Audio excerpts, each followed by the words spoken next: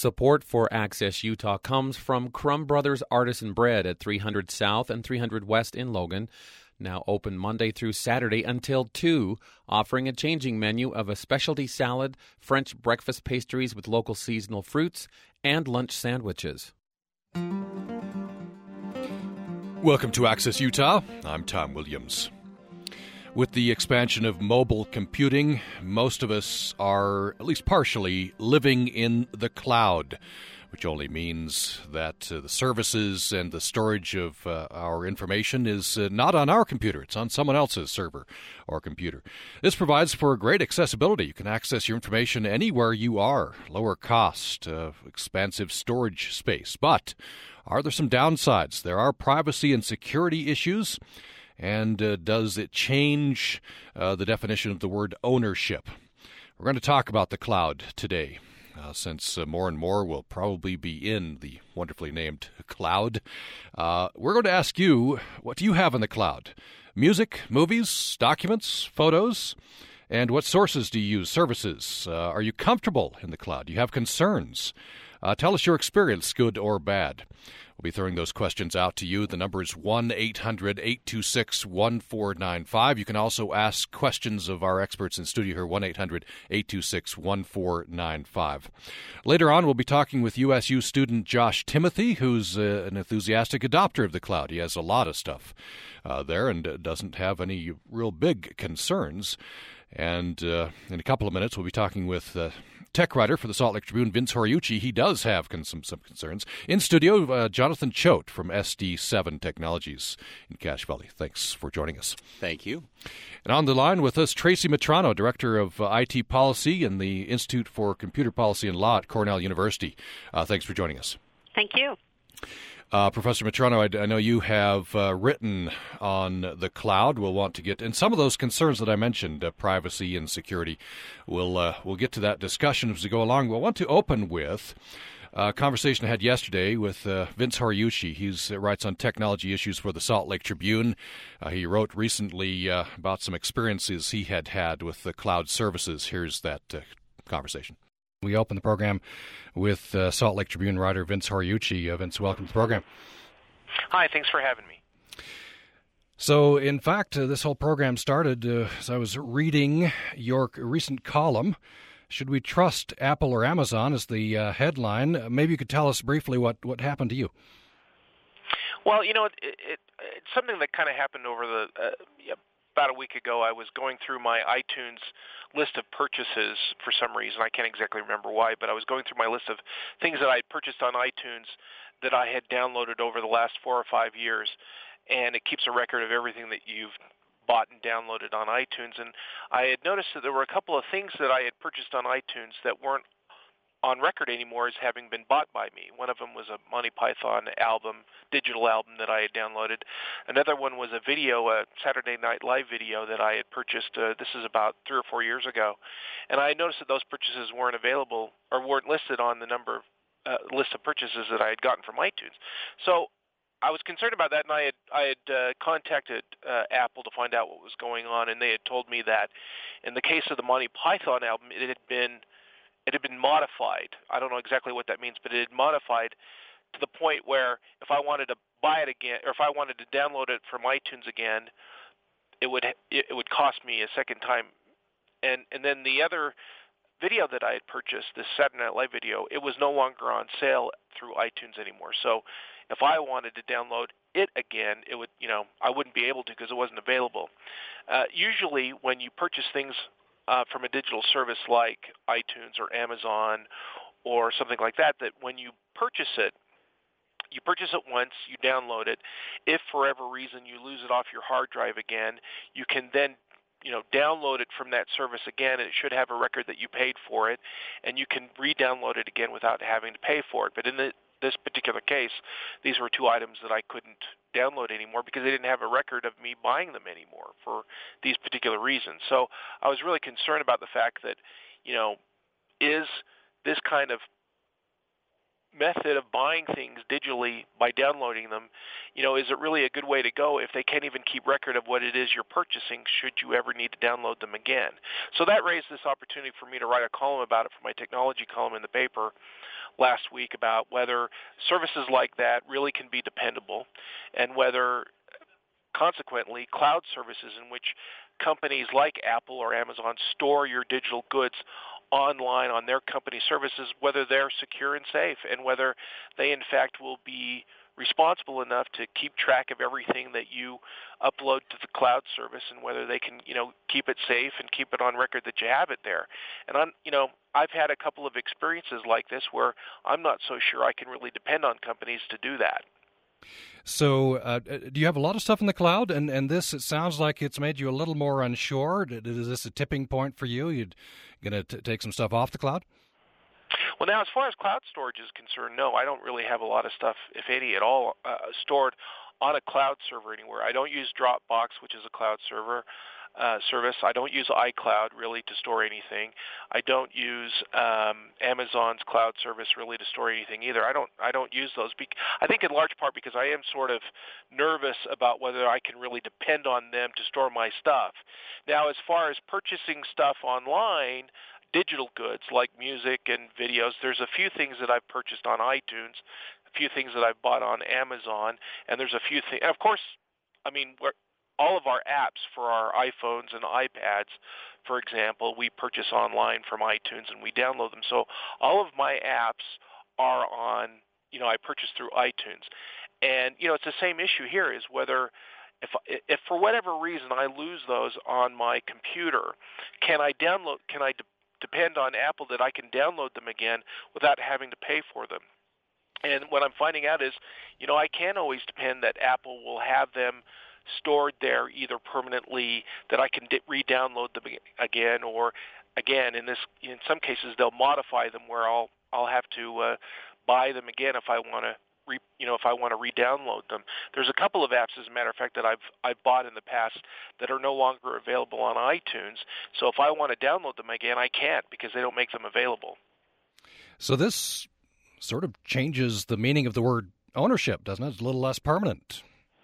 It does, because I think one of the concerns that I have is that, when you had CDs and DVDs, at least you owned something. You owned a physical copy of the movie or the album that you could hold and always own, and as long as you kept it in good shape, it was always there. But the thing with downloading services is it's all virtual ownership. You download these digital bits of ones and zeros, and it's our responsibility to make sure that you have them on your computer and that you also back them up from your computer so that you can always have them in the event something happens like it did with me with Apple. The problem is that Apple doesn't really make it that clear that you should back up your computer to make sure that stuff is safe. They say it in their terms of agreement, their terms of service record that you sign, whenever you sign up for iTunes, but it's in small print. Of course, nobody reads those things, and I don't think people are really that well aware that they need to not only have that stuff on their main computer where they download it to, but they also need to back it up. And that's why I wrote this article, is to inform people you really need to back up your stuff on your computer that you purchase from iTunes. Otherwise, there's the possibility that one day, if you should lose it, you'll never be able to download it again. You need to have that backup to make sure that you always have it. And that's kind of the issue with these virtual goods, digital goods, is it's different from owning something that physically in your hand. It's something that you sort of either own in the cloud or you own in terms of digital copies, but you don't really own physically. With computing going more and more mobile, is this the future? We're all going to be more and more in the cloud for services and for storage? Well, I'm afraid so. I think it is. I mean, certainly we're seeing that with mobile phones. With mobile phones, this is something that is happening. All of our apps, they're not available on any physical copy that you purchase on a disk or something. They're all available as a digital a digital good that you download from iTunes or Amazon, or in the case of Android phones that you get from Google Play's digital store. I think it's not just the future; it's kind of here now. And certainly, as we move forward, movies are becoming popular as streaming services like Netflix becomes more popular. Music like Spotify, that's music that's streamed to your phone or to your, if you have a stereo or whatever. That's stuff that remains in on a computer server owned by the company that's streamed to you. Pretty soon, it's getting to the point where we won't have Blu-ray discs, we won't have DVDs, we won't have music CDs, so we won't have anything to own. We'll just sort of own the license to play these things, not necessarily own them outright. You said you were afraid we're going that direction. Not a total 100 complete positive in your view? Yeah, I don't think. I'm not. Again, I'm not really satisfied because we're sort of operating under these things at the whim of the company that owns all of this content. I mean, it's kind of like we hope that they keep a record of what it is we've bought. In the case of Apple, they didn't quite keep a record of what I bought. For example, I purchased a game through Sony for my portable PlayStation Vita. It's the portable video game system. They don't have a record that I bought that game, so now I've got to call Sony and tell them, hey, I bought this game, but you don't have a record that I bought it. So again, the problem is I don't know if I really trust these guys to keep records of all of my purchases. I also don't know if I necessarily trust these companies to make sure that all of my stuff in the cloud is secure. We hear all kinds of stories about hackers who break into cloud services or who break into these digital services. It hasn't happened to iTunes yet, fortunately, but it seems like it's only going to be a matter of time before they hack into these things. They could erase people's accounts maybe. I think these are kind of the concerns. I know that these companies spend a lot of money on security. So, I think generally they are fairly secure, but, maybe not necessarily as secure as me owning a disk of something, it seems like. So, it's something to be concerned about as we move forward to an all-digital kind of service for our music and our movies. And I'm feeling especially anachronistic. When I read your article for the first time, it was in my paper copy of the Tribune. I'm still there, although a lot of people are moving much more into the web. We'll talk much more about this in the remaining time we have together in this hour. We're talking about the cloud. Is it secure? What is the meaning of ownership in the cloud? Many other issues to be talked about. Vince Horiuchi is a Salt Lake Tribune writer, writes on technology issues. Vince Horiuchi, thank you so much. Vince Horiuchi, writer for the Salt Lake Tribune, he has some concerns about the cloud. As we go along, we're going to be talking with Jonathan Choate from SD7 Technology and with Tracy Metrano, Director of IT Policy and the Institute for Computer Policy and Law at Cornell University. Later in the hour, conversation with USU student Josh Timothy, who's doesn't have the same concerns as Vince Horiuchi. And the number is 1-800-826-1495, 1-800-826-1495. I'd especially love to hear from you. What do you have in the cloud? Are you moving more and more there for your services and storage? What experience have you had, good or bad? What questions might you have, technical or otherwise, about the cloud? 1-800-826-1495. Love to have your experience. Let me turn next to Tracy Metrano. And I've been reading a paper you wrote, Outsourcing and Cloud Computing for Higher Education. I guess Cornell tasked you with looking at this, and I hadn't thought about this. So I guess universities and businesses are doing this, and it was interesting to link those two things up, outsourcing and cloud computing. The thought I had was we're all doing that, aren't we? We're outsourcing these services now. Yeah, sure. I mean, outsourcing has been a term with which we're all familiar for some time now. We've outsourced, for example, our bookstores or our food services or other vending products, maybe even athletics, ticket sales, a variety of different services. But the most recent incarnation of outsourcing that has gained a lot of attention in higher education is how to do it with respect to information technologies. because of the regulatory concerns that higher education has, as well as the concerns that we have about the integrity of our information, our ability to maintain, as you were saying, ownership of that, full use of it, and to be sure that it serves the purposes of our institutional missions. It's interesting in this paper, you say one of the big concerns is when we outsource our services into the cloud or otherwise, when it comes the point when we lose control over those services, and how will we know? Yes. Well, and that isn't a question that's easily answered. I mentioned it in that piece as something to keep in mind as we develop relationships with vendors, as our associations, for example, Internet2 has a group called Net Plus that is working on a consortium of colleges and universities, mostly universities at this stage, and relationship with vendors trying to use a collective bargaining, if you will, not only in terms of the price point, but also in terms of the appropriate legal terms that need to be in place in order for us to feel confident that these are appropriate services. So keeping the question in mind that we must maintain control of our products, services, and information to the degree that we can always maintain a fundamental autonomy as institutions, as universities, and with unique missions in American society, I think we can take calculated risks. We can move with caution, but also we can move with excitement and a forward-looking view. Again, not only from a price point perspective, but also just to the future of how technology is moving and where higher education wants to fit into that picture. So it's a multi-factored kind of calculus that one has to keep in mind as they move along down this kind of a outsourcing and cloud road. Got our heads in the clouds today. We're talking about the cloud on Access Utah, and I want to have your experience. Love to hear your experience, good or bad. What services do you have in the cloud? Do you have your music, your movies, documents, or photos? Do you feel secure, comfortable there? Have you had good or bad experiences? You can join the conversation at 1-800-826-1495, 1-800-826-1495. Jonathan Choate, maybe you could pick up on what Professor Matrana was saying there.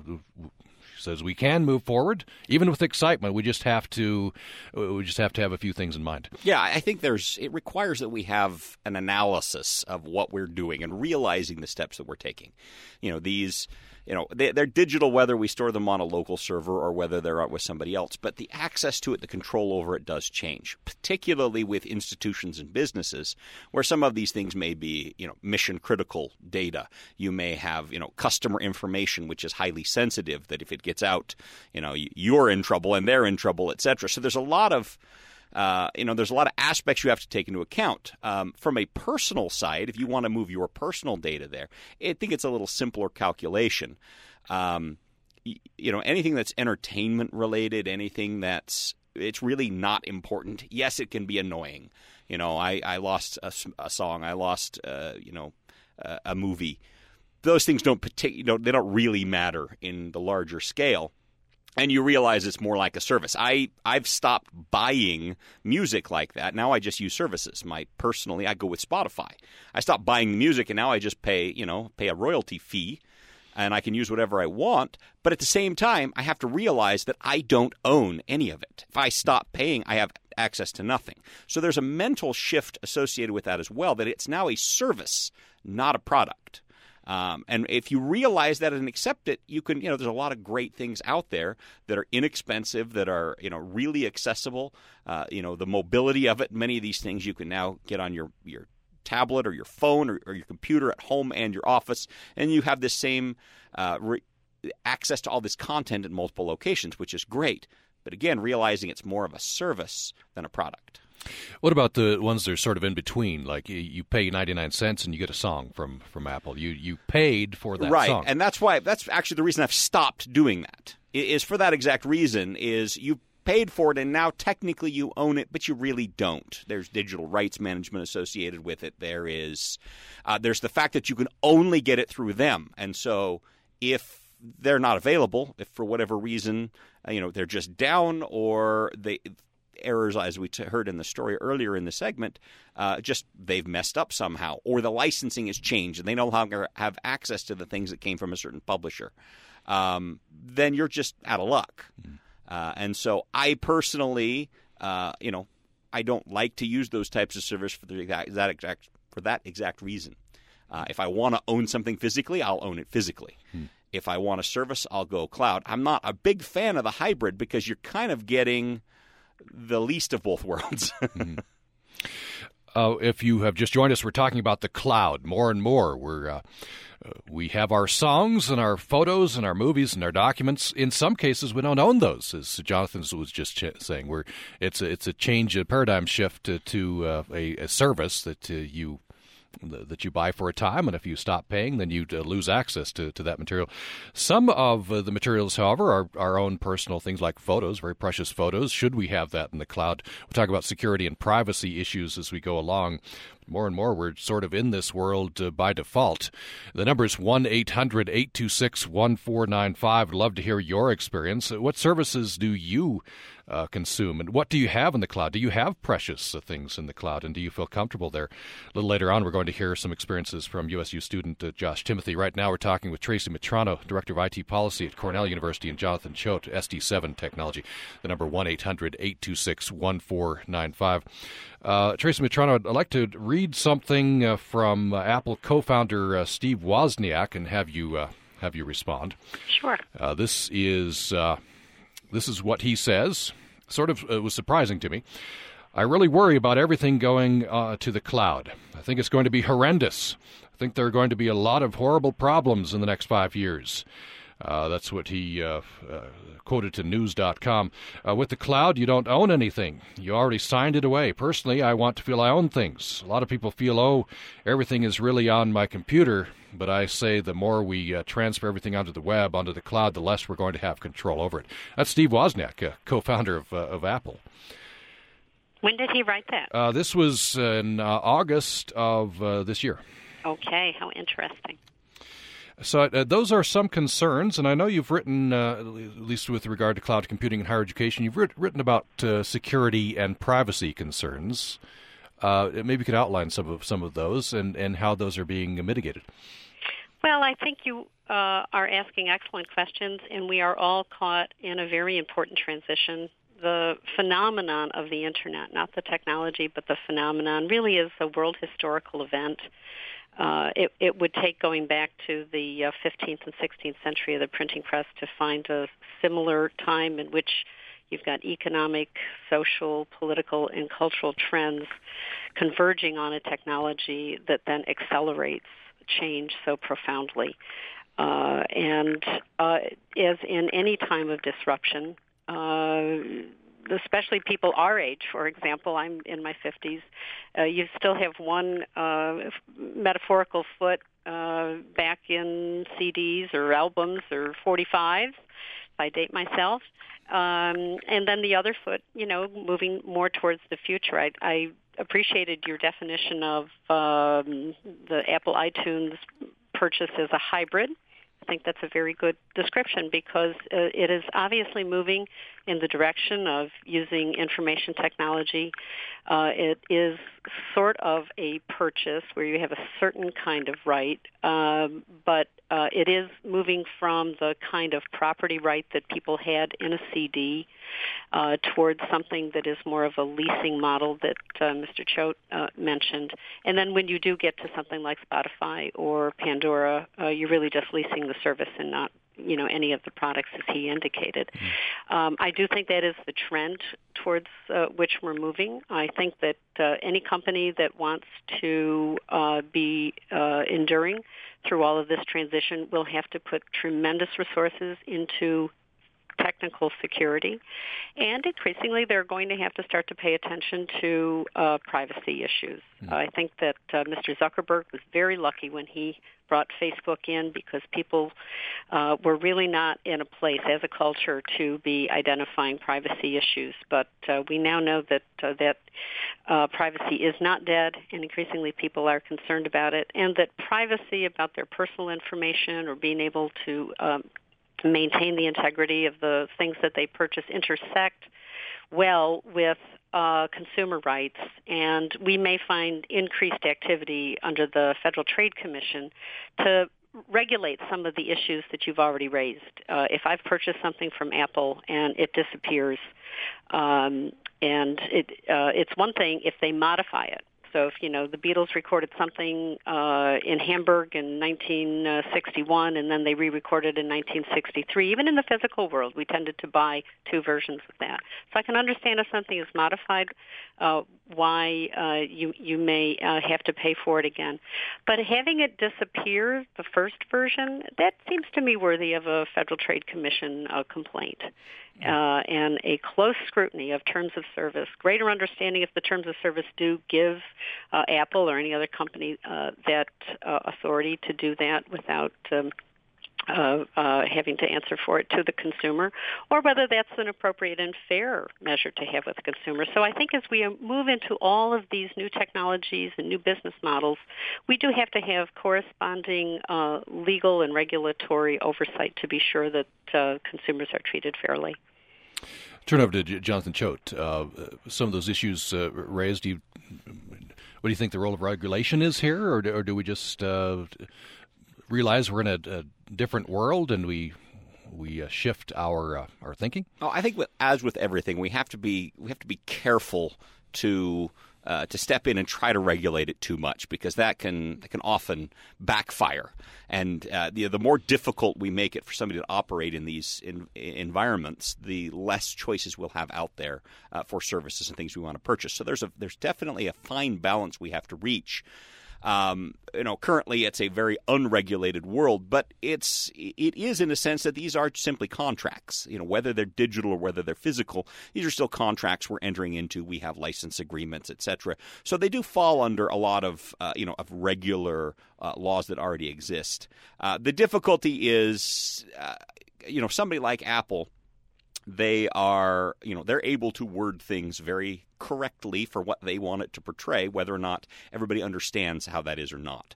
And so that's, I think, the most difficulty. I can't even remember the last time I actually read an entire end-user license agreement, and I do this thing for a living.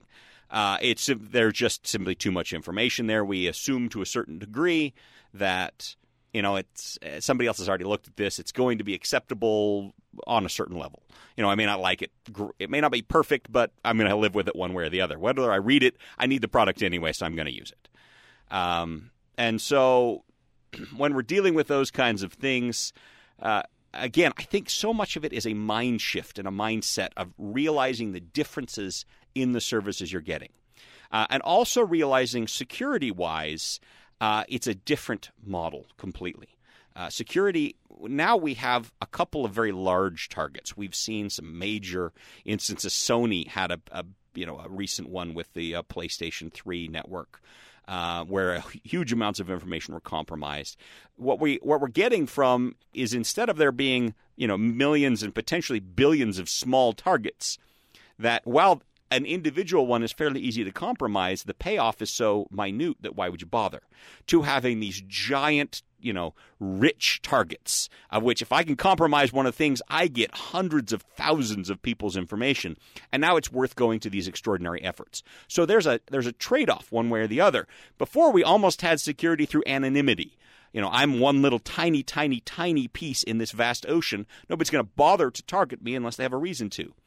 Instead of, now I'm part of this big target, and I have to hope that somebody else manages that security for me. And that's where it gets a little scary for me, is we abdicate the responsibility to somebody else. We simply hope that they're doing it okay. Now, we're going to look at industry reviews on security. We're going to look at the practices they're doing to a certain degree, but we have no direct control over the security ourselves. We can't decide, well, this is more important, therefore I want to be more secure about it. It's up to somebody else. So keeping in mind, particularly with things like photographs, which are irreplaceable, sure, put them in the cloud, but don't have them only in the cloud. Keep those physical copies. Spread them out amongst multiple computers. A lot of these cloud services, Microsoft SkyDrive, Dropbox, the Google Drive, etc., they allow you to do both. Again, kind of a hybrid approach. I can upload it to my drive there, but I can also synchronize it between multiple physical computers. And now I have not only this cloud service, I also have a backup in my office computer from my home computer, and then my laptop or my tablet and people are getting more and more devices. So you simply spread the risk out amongst multiple things. What a similar question back to Tracy Mitrano. In your personal life, having worked in this and thought about this in your professional life, what suggestion would you have for us? Things that you would suggest we not put in the cloud, and things you would feel okay about putting in the cloud? Well, gosh, that's an all depends kind of answer. If there is a very reputable service that you feel relatively confident about its endurance and longevity, and you have just written the All-American Greatest Next novel, why not put it in the cloud? But then, why not have a physical copy? Why not have two different services if it is that important to you? There are so many factors that one would have to take into account: the material, the significance of that material to you personally or financially, your assessment of the company, your feeling of confidence about it being able to move on. I confess I'm a little bit amused whenever I hear the knee-jerk response to regulation. People don't like it for many understandable reasons. It can be too heavy. It can, in some cases, mitigate against innovation. But it's one of those things where they say they don't like it, and then, of course, there is this understanding that no one reads the URLs and that we only really want regulation in the breach, and then often it's too late. The major transgressions, the loss to the consumer, the loss to many consumers with very little legal redress, because, in fact, it is a contract model. It's not a physical purchase anymore. It is a lease model, and a lease model means that you're paying regularly and routinely, and for services for which, you very unlikely have read any of the contract provisions of and for. I don't mind to have government being sure that the consumer is not being treated unfairly in those circumstances, because they help me answer the question that you just asked me. I will have a better sense then that there is going to be someone else watching between me and the Apple, or me and Dropbox, or me and Google. Because I alone, if I have a problem with these companies, will have no voice whatsoever. You can't even get someone on the phone with these companies. You barely can get an attorney to negotiate with, even when you're an institution. So the idea that an individual consumer can manage everything about themselves in this extraordinary time of transition, I think is a naive one, if I may say. And so long as government is acting responsibly and not with too heavy of a hand, I am grateful that the government exists to help the consumer watch some of these transitions in a way that balances fairness and innovation and creativity. We're going to take a brief break. We'll be back talking about this. We'll include a conversation I recorded yesterday with Josh Timothy, USU student. He's an enthusiastic adopter of the cloud. And we'll have an email from Steve in Beaver Dam, Arizona. He raises some concerns. All of that coming up. And we're talking with Tracy Mitrano, Director of IT Policy at Cornell, and Jonathan Choate from SD7 Technology. Talking about the cloud. The number is 1-800-826-1495, or you can email us at upraccess@gmail.com. More after this.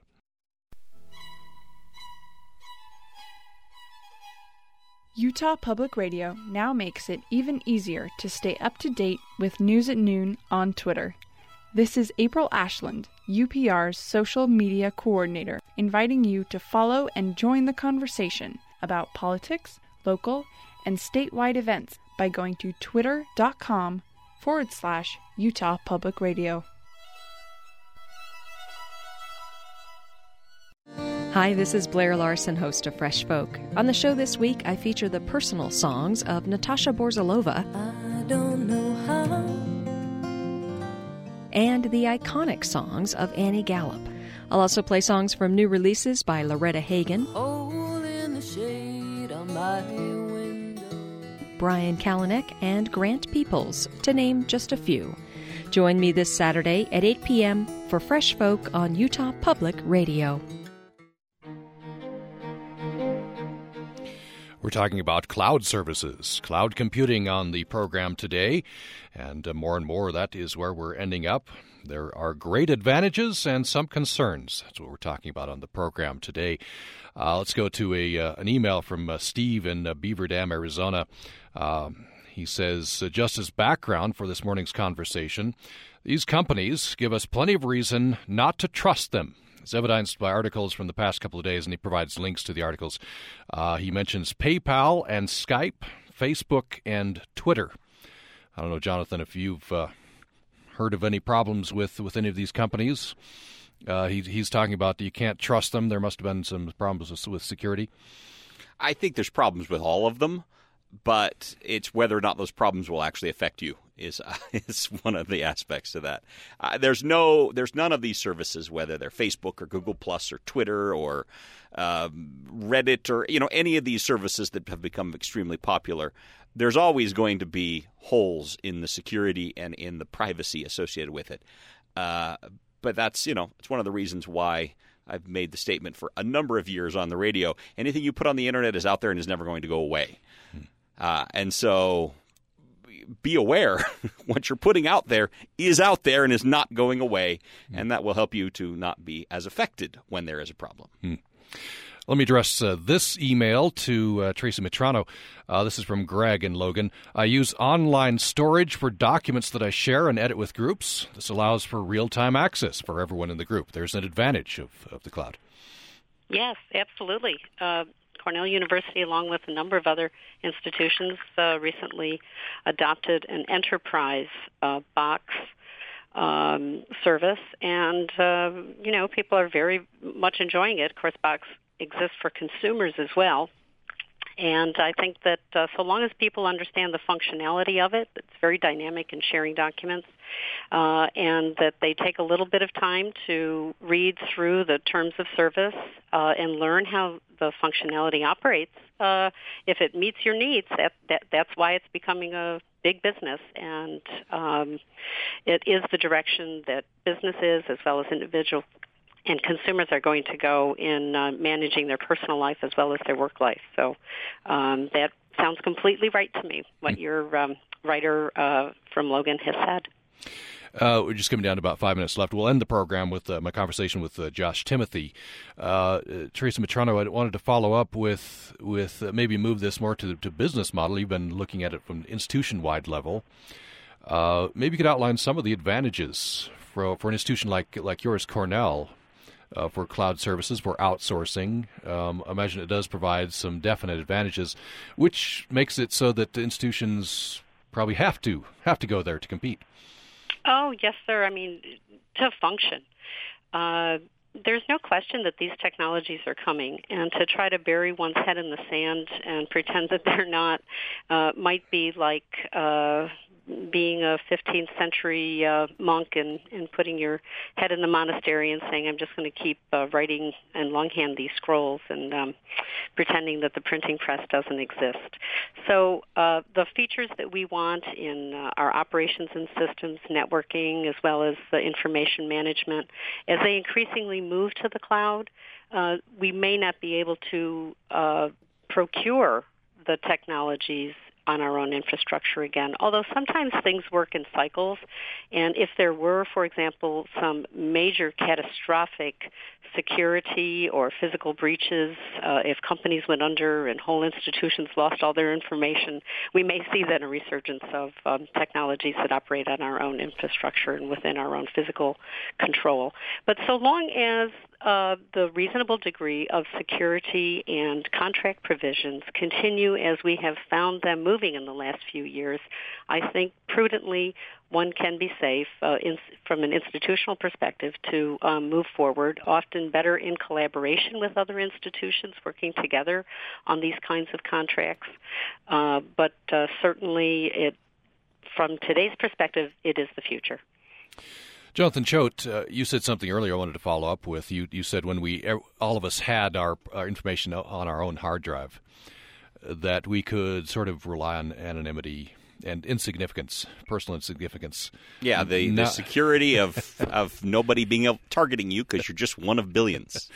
And as I sort of step into the cloud with documents and such, because it does provide advantages of accessibility and interconnection, communication with other people.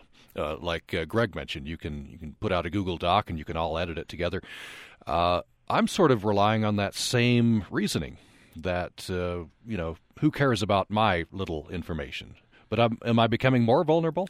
Well, it's a mixture.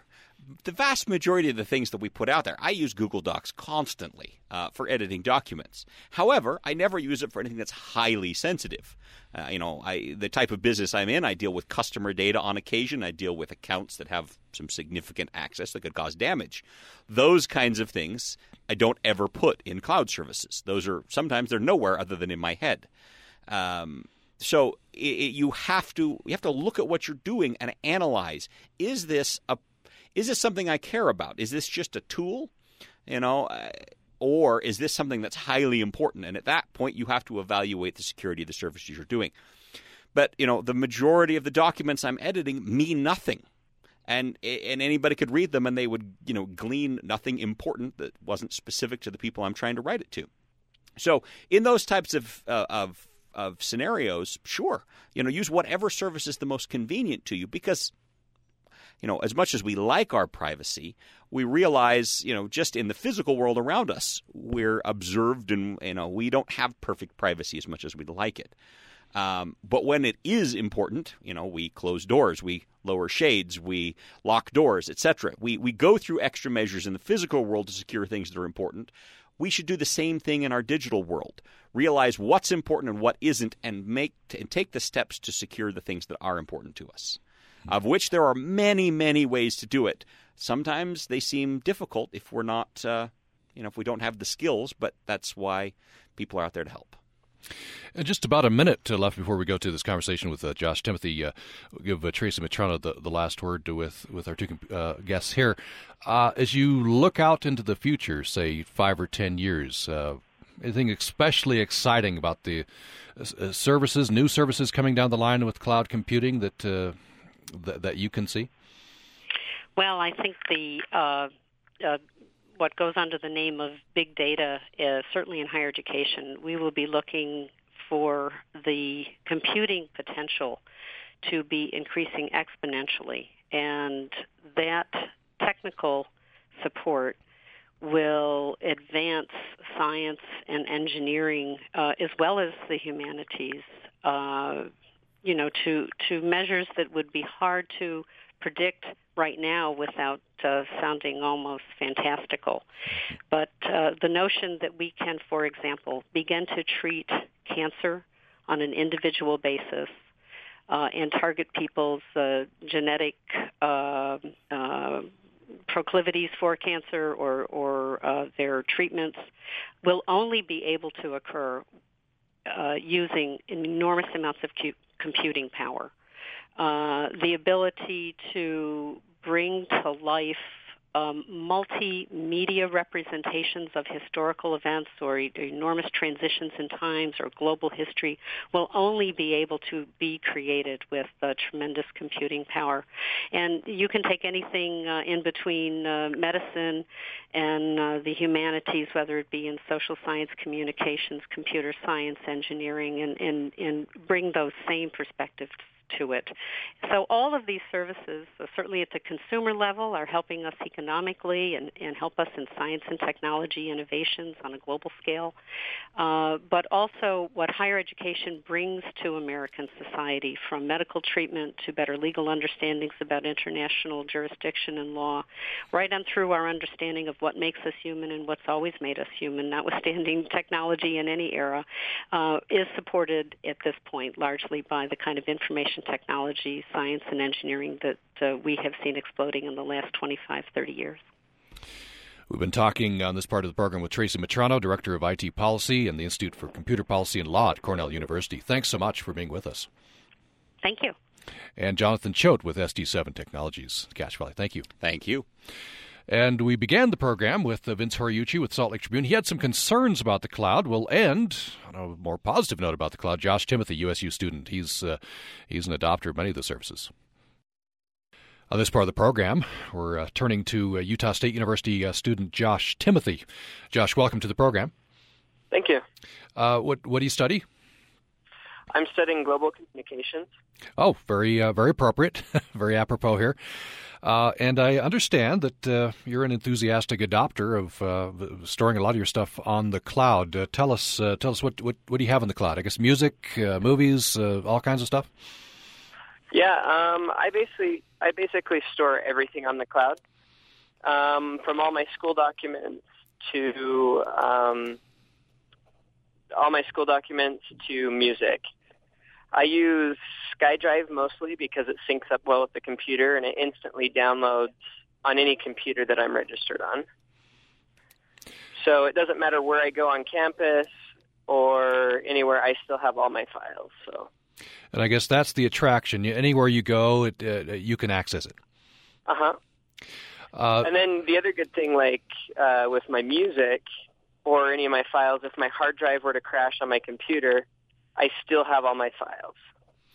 So it's sort of a backup, but even more. Do you have stuff on the cloud that you do not have on your hard drive? I have it on a hard drive somewhere. Like all my old files from years past, I have uploaded on a second SkyDrive account. And so when I need to access those, it's quicker to go onto my cloud and get them than find my hard drive and plug it in and stuff. So that, I guess that's a good idea. You have a you have a backup in the cloud. Uh-huh. So you have documents, you have music. What else do you have in the cloud? Mainly just documents and music. Mm-hmm. Movies are usually too big for now, and cloud storage is usually quite expensive. I don't pay for any cloud storage. SkyDrive offers me 25 gig on both my accounts. And then there's other ones like Dropbox and SugarSync, and they offer a lot less for a free account. So you've gone to a specific companies that offer cloud storage. Do you have anything on, say, some of the big boys, Apple, Amazon, Google, that sort of thing?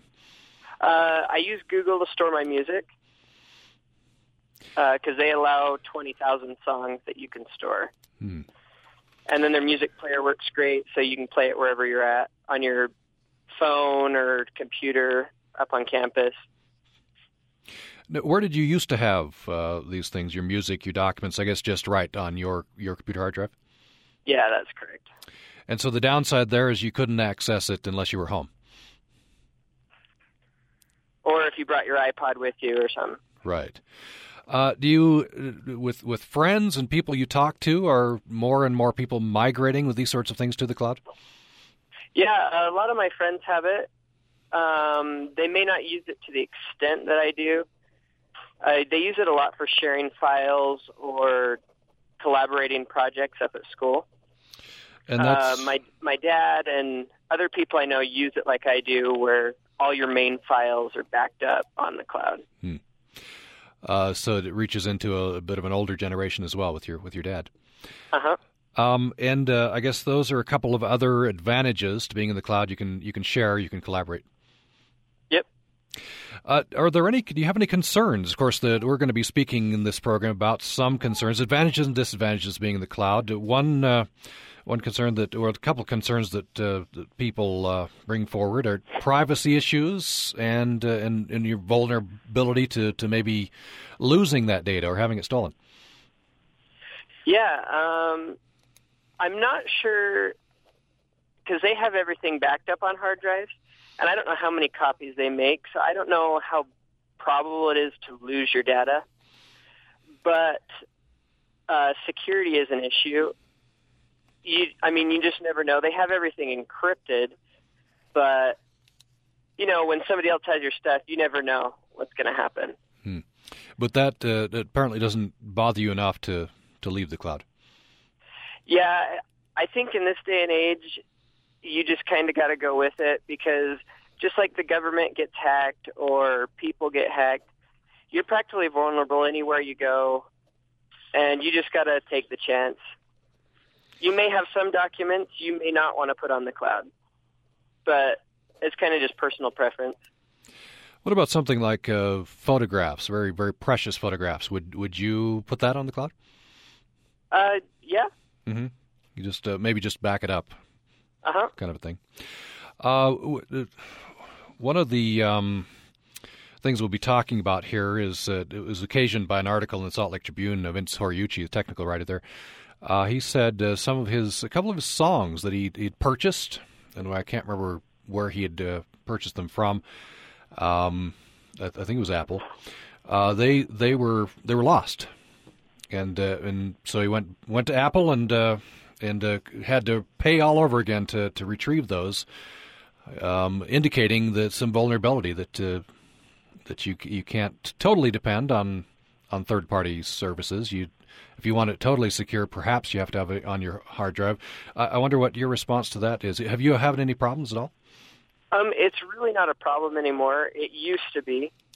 My brother lost some stuff in the early days of buying stuff off iTunes, but they keep track of all your purchases. So now any purchase you've ever made from them, you can just go re-download it for free. Another music subscription I used was Zune Music when it came out years ago. Zune went out of business, but Microsoft kept the music program going. And I just barely upgraded to Windows 8 and signed up for Google Music. And all my music that I bought 7 years ago was there to download. So the early problems have been corrected in your view? Yeah. Yeah. Is there anything you would not put on the cloud? You just have a problem putting it out there? Documents with my Social Security number, identity theft, those things I'd probably just keep on my hard drive. Mm-hmm. And what are some services out there that you don't have now that you hope for in the future? We'll give some business students some ideas here. Are you satisfied with what's out there in the cloud now? I am. I think cloud storage should be a little bit more affordable. I mean, it's not too bad, but I don't know. I think everything's going cloud, and there's going to be a day that most processing is not done on your hard, or most storage is not being done on your hard drive. Mm-hmm. I think everything's going cloud. You think everything's going there, and you sounds like you believe we're okay. We'll be okay jumping in. Yeah, I think it's fine. Yeah. One of the issues, just here running out of time, but one of the issues is the idea of ownership. And some people I've talked to about the cloud say they feel like even though they purchase something, that it's a little bit less of a sense of ownership if it's in the cloud. You're vulnerable there. That's somebody else's server. Somebody else is protecting that. I've never really thought about it that way because the companies don't have access to your files from what they claim because everything's encrypted before it hits their servers. Mm-hmm. And do you think this will be, a song you purchased perhaps recently, and you may want to go back to that in 20 years? Do you think that everything will be okay there? Yeah, I think so. Mm-hmm. I do back up all my stuff on CDs. Just so if I buy a CD, I'll usually burn it onto a CD. So okay. I kind of stick to hard drive and CD backups, but. So your suggestion would be it sounds like you've got a backup in the cloud and a backup here on Earth, so to speak. The cloud's a big convenience. Yeah. I think. Great. Josh Timothy, USU student, has been my guest in this part of Access Utah. He's pretty optimistic about the cloud, has a lot of his stuff there, as many of us do, and he sees it going more and more that way in the future. Thanks so much. Thank you. And thanks for listening to Access Utah. By the way, we'll come out of the clouds. We'll talk about borders tomorrow. Post-election, should Utah's immigration policy change? If so, what should our laws on illegal immigration be? We'll ask those questions of you and several guests coming up tomorrow.